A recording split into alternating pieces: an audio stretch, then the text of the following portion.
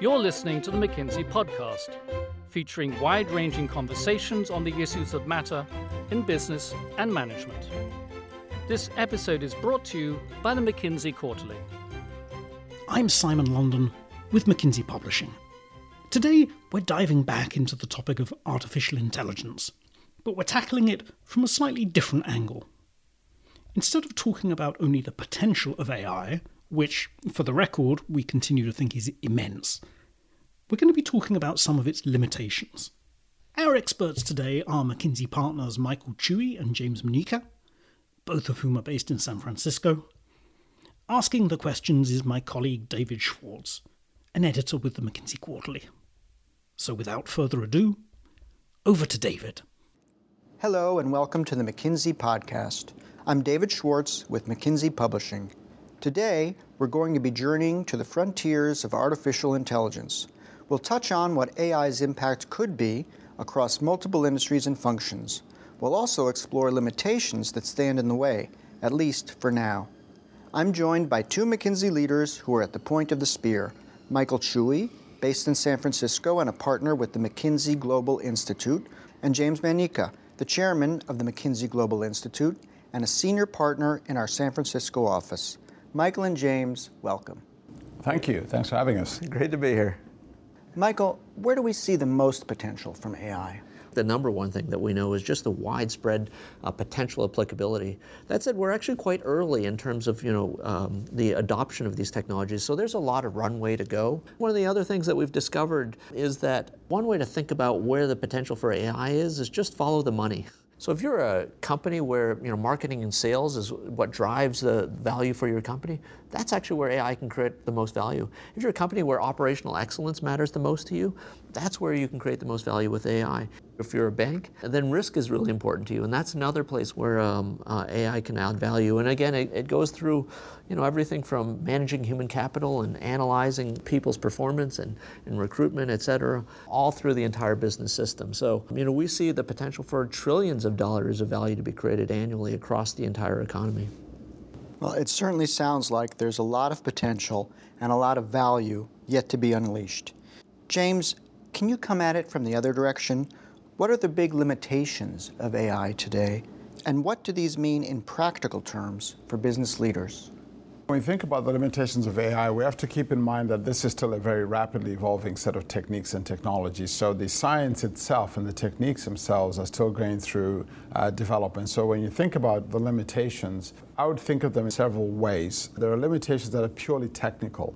So questions around things like, can we actually explain what the algorithm is doing? Can we interpret why it's making the choices and the outcomes and the predictions that it's making? Then you've also got a set of practical limitations. So questions like, is the data actually available? Is it labeled? And we'll get into that in a little bit. But I would also add a third limitation. And these are limitations that you might call limitations in use. And these are what leads you to questions around how transparent are the algorithms? Is there any bias in the data? Is there any bias in the way the data was collected, and so forth? Michael, let's drill down on a first key limitation, data labeling. Can you describe the challenge and some possible ways forward?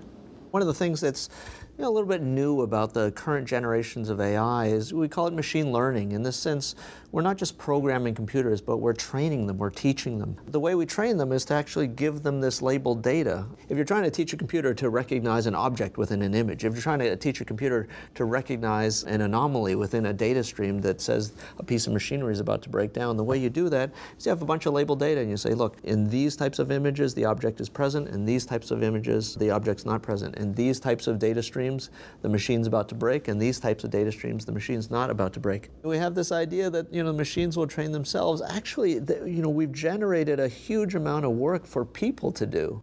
So take, for example, self-driving cars. These self-driving cars, they have these cameras on them, and one of the things that they're trying to do is collect a bunch of data by driving around. It turns out there are an army of people who are taking the video inputs from this data and then just tracing out where other cars are, where the lane markers are as well. So the funny thing is, we talk about these AI systems. automating what people do. In fact, it's generated a whole bunch of manual labor for people to do. So I actually know of this large public museum where they actually get students to literally label pieces of art. To say, that's a cat, that's a dog, that's a tree, that's a shadow, just to label these different, if you like, pieces of art so that then algorithms can then better understand and be able to make predictions and understand them. Older versions of this were literally people identifying cats and dogs. There have been teams, for example, in the UK that have been identifying different breeds of dogs for the purposes of labeling data images for dogs so that when algorithms use that data, they know what it is. The same thing's also happened in a lot of medical applications where people have been labeling different kinds of tumors, for example, so that when machines read those images, they can better then understand what's a tumor, what kind of tumor is it. But it has taken people to actually label those different tumors for that to then be useful for the machines. And the medical diagnosis is the perfect example. And so this idea of you can have a system that looks at x-rays and decides whether or not people have pneumonia, you need the data to tell whether or not this x-ray was associated with somebody who has pneumonia or didn't have pneumonia. And again, collecting that data is an incredibly important thing, but labeling it is absolutely necessary. Let's talk about ways to possibly solve it. And I know that there are two techniques in supervised learning which we're hearing a lot about. One is reinforcement learning, and the other is GANs. Could you speak about those? A number of these techniques are meant to basically create more examples that allow you to teach the machine or have it learn. Reinforcement learning has been used to train robots, and so in the sense that, if the robot does the behavior that you want it to, you reward the robot for doing it. If it does a behavior you don't, you give it negative reinforcement. Because in that case, what you have is a function that says whether or not you did something good or bad. Rather than having a huge set of labeled data, you just have a function that says you did good, you did the wrong thing. And so that's one way to get around labeled data is by having a function that tells you whether or not you did the right thing. GANs, which stands for Generative Adversarial Networks, you basically have two networks, one that's trying to generate the right thing, the other one is trying to discriminate whether or not you're generating the right thing. Again, it's another way to get around one potential limitation of having huge amounts of labeled data, in the sense you have two systems which are competing against each other in an adversarial way. It's been used for doing all kinds of things. The generative, the G part of it, is what's actually remarkable. You can generate art in the style of another artist. You can generate architecture in the style of other things that you've observed. You can generate designs that look like other things that you might have observed before. The one thing I would add about GANs is that in many respects they're actually a form of semi-supervised learning techniques, in the sense that they typically start with some initial labeling, but then kind of in a generative way kind of build on it in this kind of adversarial kind of contest way. There's also a whole host of other techniques that people are experimenting with. One of the things, for example, is researchers at Microsoft Research Labs, for example, have been working on in-stream labeling, where you'll actually label the data through use. So you try and interpret based on how the data is being used, what it actually means. So this idea of in-stream labeling has actually been around for quite a while, but in recent years has actually started to demonstrate some quite remarkable results. So this problem of labeling is one we're going to be with for quite a while. What about limitations when there is not enough data?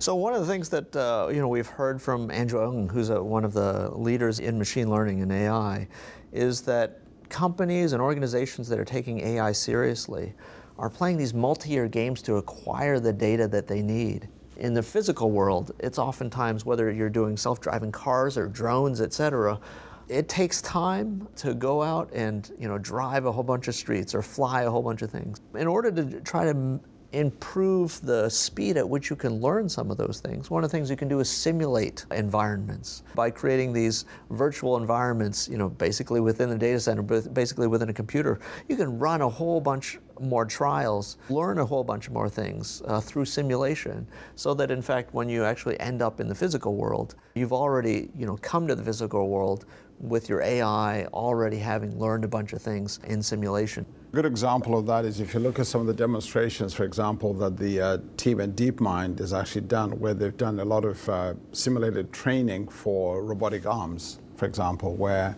much of the manipulation techniques that these robotic arms have been able to develop and learn from have actually been done in simulation way before the robot arm has actually been even applied to the real world. So when then it shows up in the real world, it comes with this pre-learned if you like, data sets that have come out of simulation as a way to get around the limitations of data. It sounds like we may be considering a deeper issue, what machine intelligence actually means.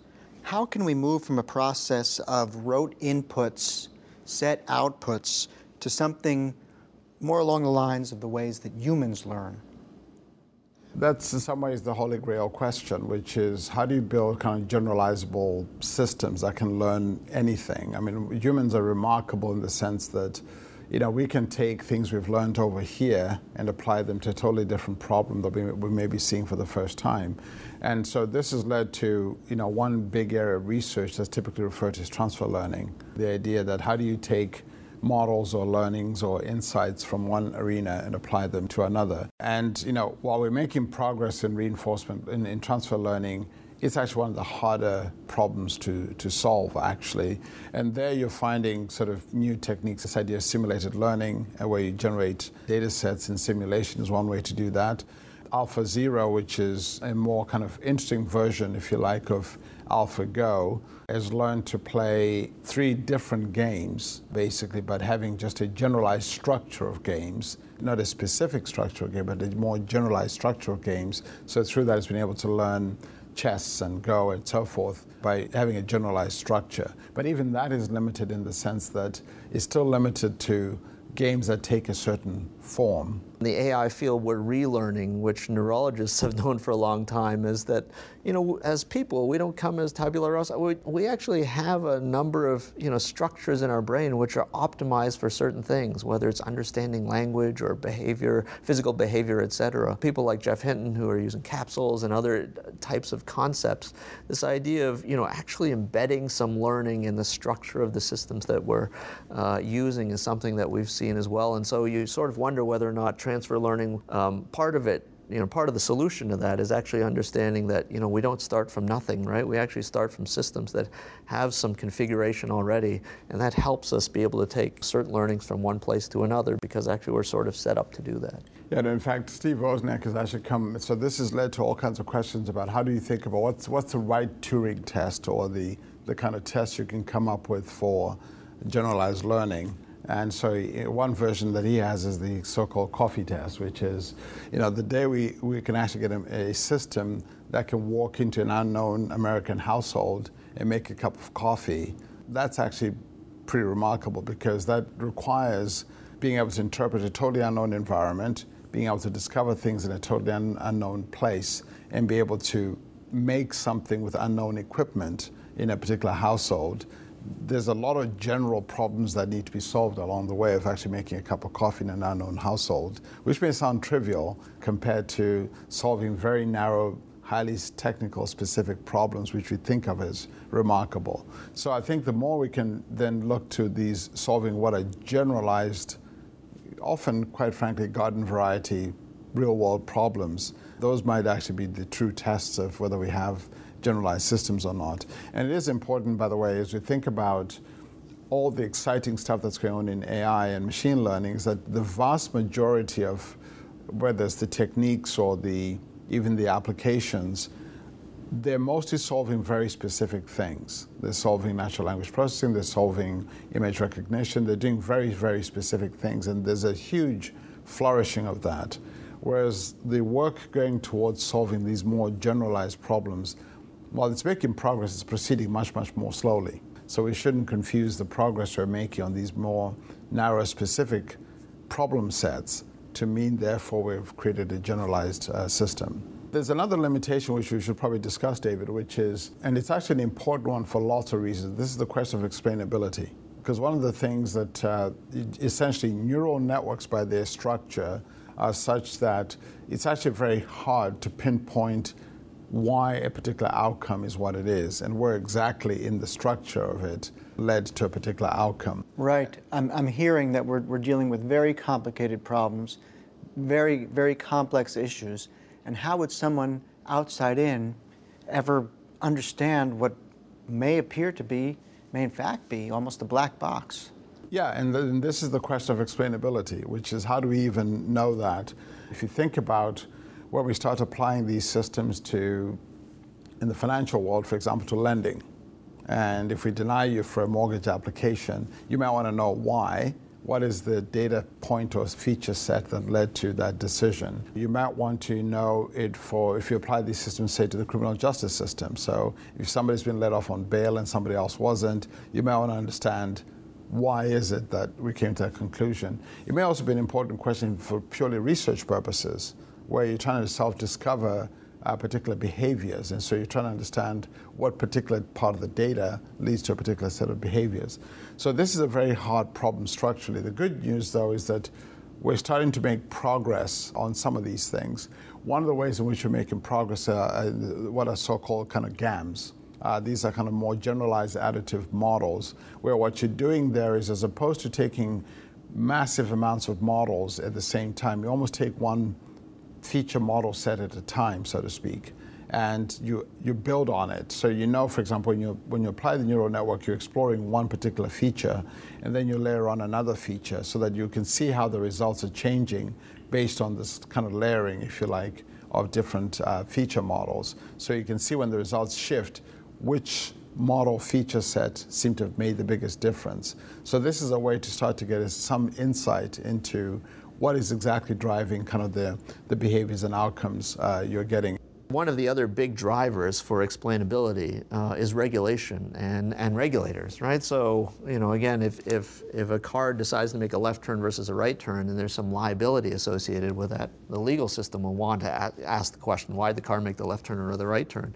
And in the European Union, there's a general data protection regulation, which will require explainability for certain types of decisions that these machines might make. And the machines are completely deterministic. You could say, here are 1 million weights associated with our simulated neurons. Here's why, but that's actually not engaging to a human being. Another technique is acronym LIME, which is locally interpretable model agnostic explanations.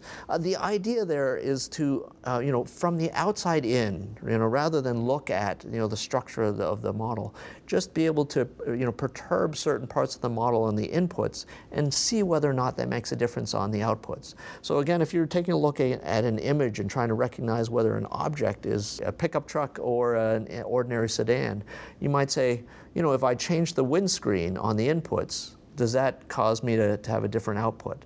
On the other hand, if I change the back end of the vehicle, it looks like that makes a difference. And so that says, then I know from what this model is paying attention to, as it's determining, whether or not it's a sedan or a pickup truck, is the back part of the vehicle. And so it's basically doing experiments on the model in order to figure out what makes a difference. That's some of the techniques that people are trying to use in order to explain how these systems work.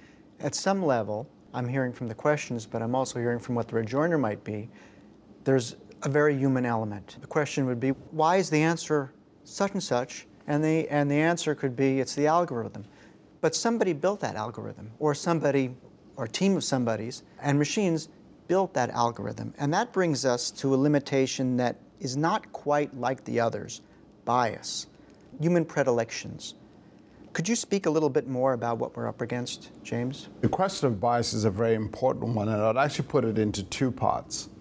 Clearly, these algorithms in some ways are a big improvement on human biases. And this is the positive side of the bias conversation. We know that, for example, sometimes when humans are interpreting data on CVs, for example, they might gravitate to one set of attributes and ignore some other attributes because of whatever predilections that they bring to that. So there's a big part of this in which the application of these algorithms is in fact a significant improvement compared to human biases. So in that sense, this is a good thing. So so we want those kinds of benefits. But I think it's worth having the second part of the conversation, which is, even when we are applying these algorithms, we do know that they are creatures of the data and the inputs you put in. And so if those inputs you put in are having some inherent biases themselves, you may actually be introducing different kinds of biases at much larger scale. The work of people like Julia Angrid and others have actually shown, for example, that if the data collected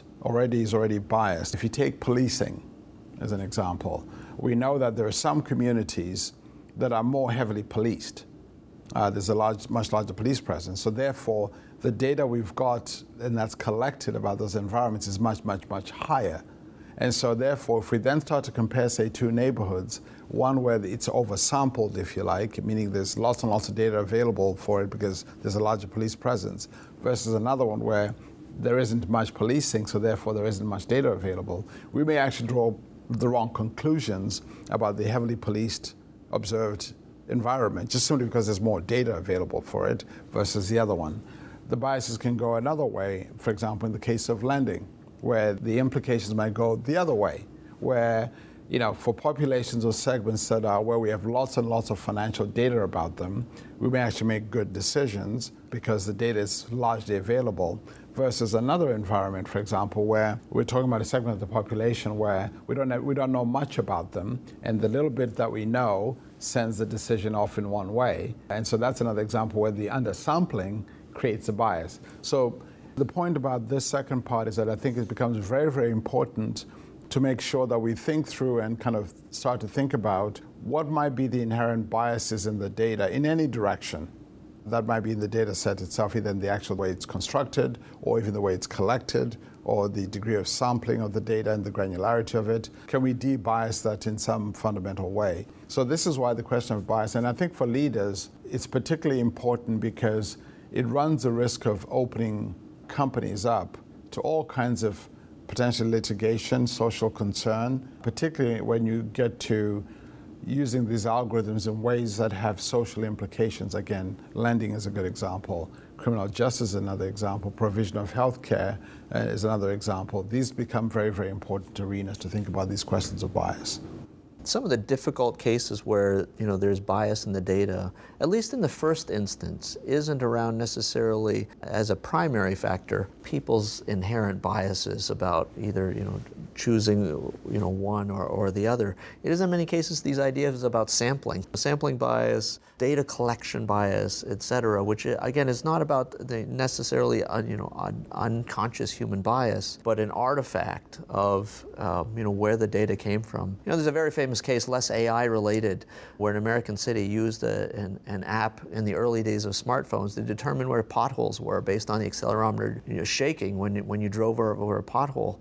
And then strangely, it discovered that, if you looked at the data, it seemed that there were more potholes in affluent parts of the city. And that has nothing to do with the fact that there were actually more potholes in that part of the city, but you had more signals from that part of the city because more affluent people had more smartphones at the time. That's one of those cases where it wasn't any intention to try to not pay attention to certain parts of the city, but understanding the provenance of data, understanding what's being sampled is incredibly important.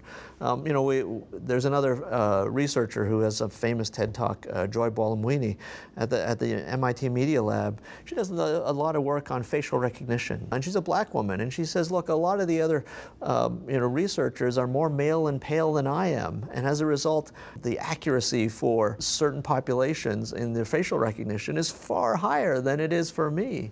And so again, it's not necessarily because people are trying to exclude populations, although sometimes that happens. It really has to do with understanding the representativeness of the sample that you're using in order to train your systems. So as a business leader, you need to understand, if you're going to train machine learning systems, how representative are the training sets that you're using? Yeah, and it actually creates an interesting tension. That's why I described kind of the part one, the part two, because on the first instance, when you look at the part one problem, which is the inherent human biases in normal day-to-day hiring and whatever decisions, you get very excited about using artificial intelligence techniques. You say, wow, for the first time we have a way to get past these human biases in everyday decisions. But at the same time, we should be thoughtful about where that takes us to when you get to these part two kind of problems, where you now are using large data sets that have these inherent biases. I think people forget that one of the things in the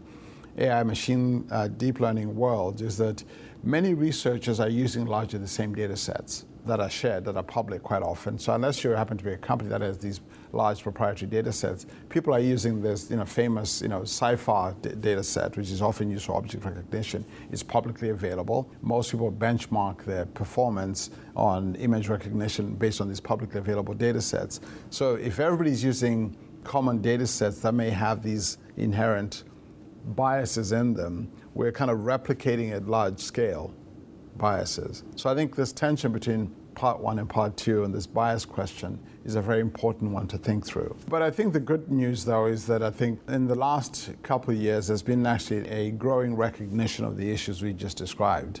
And I think there's now many places that are putting real research effort into these questions about how do you think about bias. What are best practices for AI, given what we've discussed today about the wide range of applications, the wide range of limitations, and the wide range of challenges before us? Well, a couple of things. I mean, it is early, so to talk about best practices, it might be a little bit preliminary. You know, I'll steal a phrase that I once heard from Gary Hamel. We might be talking about next practices in a certain sense. But that said, a few things that we'd observe from, leaders who are really pioneers and vanguards. First thing is, one we've described as get calibrated, but it's really just start to understand the technology, what's possible, some of the things that we've talked about today. I think business leaders over the past few years have had to understand technology more. This is really on the tip of the spear, on the cutting edge. So really trying to understand what's possible in the technology, and then try to understand what the potential implications are across your entire business. As we said, these technologies are widely applicable, and so understand where in your business you're deriving value and how these technologies can help you derive value, whether it's marketing, sales, whether it's supply chain, whether it's manufacturing, whether it's in human capital or risk. And then don't be afraid to be bold, or at least experiment, right? This is a type of technology where it's a learning curve. And the earlier you start to learn, the faster you'll go up the curve. The quicker you'll learn, where you can add value, where you can find data, how you can have a data strategy in order to unlock the data you need to do machine learning. Getting started early, there's really no substitute for that. The only other thing I'd add is actually something you've been working a lot on, Michael. One of the things that leaders are going to have to understand, or at least to make sure that the teams understand, is this question of where do these techniques which techniques map to which kinds of problems, which leads to what kind of value. We know that the vast majority of techniques, for example, in the end are largely classifiers. And so knowing that is helpful, and then knowing, are the kind of problem sets in your business system ones that look like classification problems, and if so, you have an enormous opportunity actually. And this leads to where you then think about where economic value is, and you have the data available. There's a much more granular understanding that leaders are going to have, unfortunately. And the good thing is, so the reason why this matters, back to Michael's next practice point, is that we're already seeing, if you like, a differentiation between those leaders and companies who are at the frontier of understanding this and applying these techniques, versus others who are, quite frankly, dabbling, or at least kind of paying lip service. So it's actually worth, occasionally as a leader, I would think, visiting or spending time with researchers at the frontier, or at least talking to them, just to understand what's going on and what's not possible. Because this field is moving so quickly, things that may have been seen as limitations 2 years ago may not be anymore. And if you're still relying on a conversation you had with an AI scientist 2 years ago, you may be behind already. James and Michael, absolutely fascinating. Thank you for joining us. Thank you. Thank you. You've been listening to the McKinsey podcast. To learn more about McKinsey, our people, and our latest thinking, visit us at mckinsey.com or find us on LinkedIn, Twitter, and Facebook.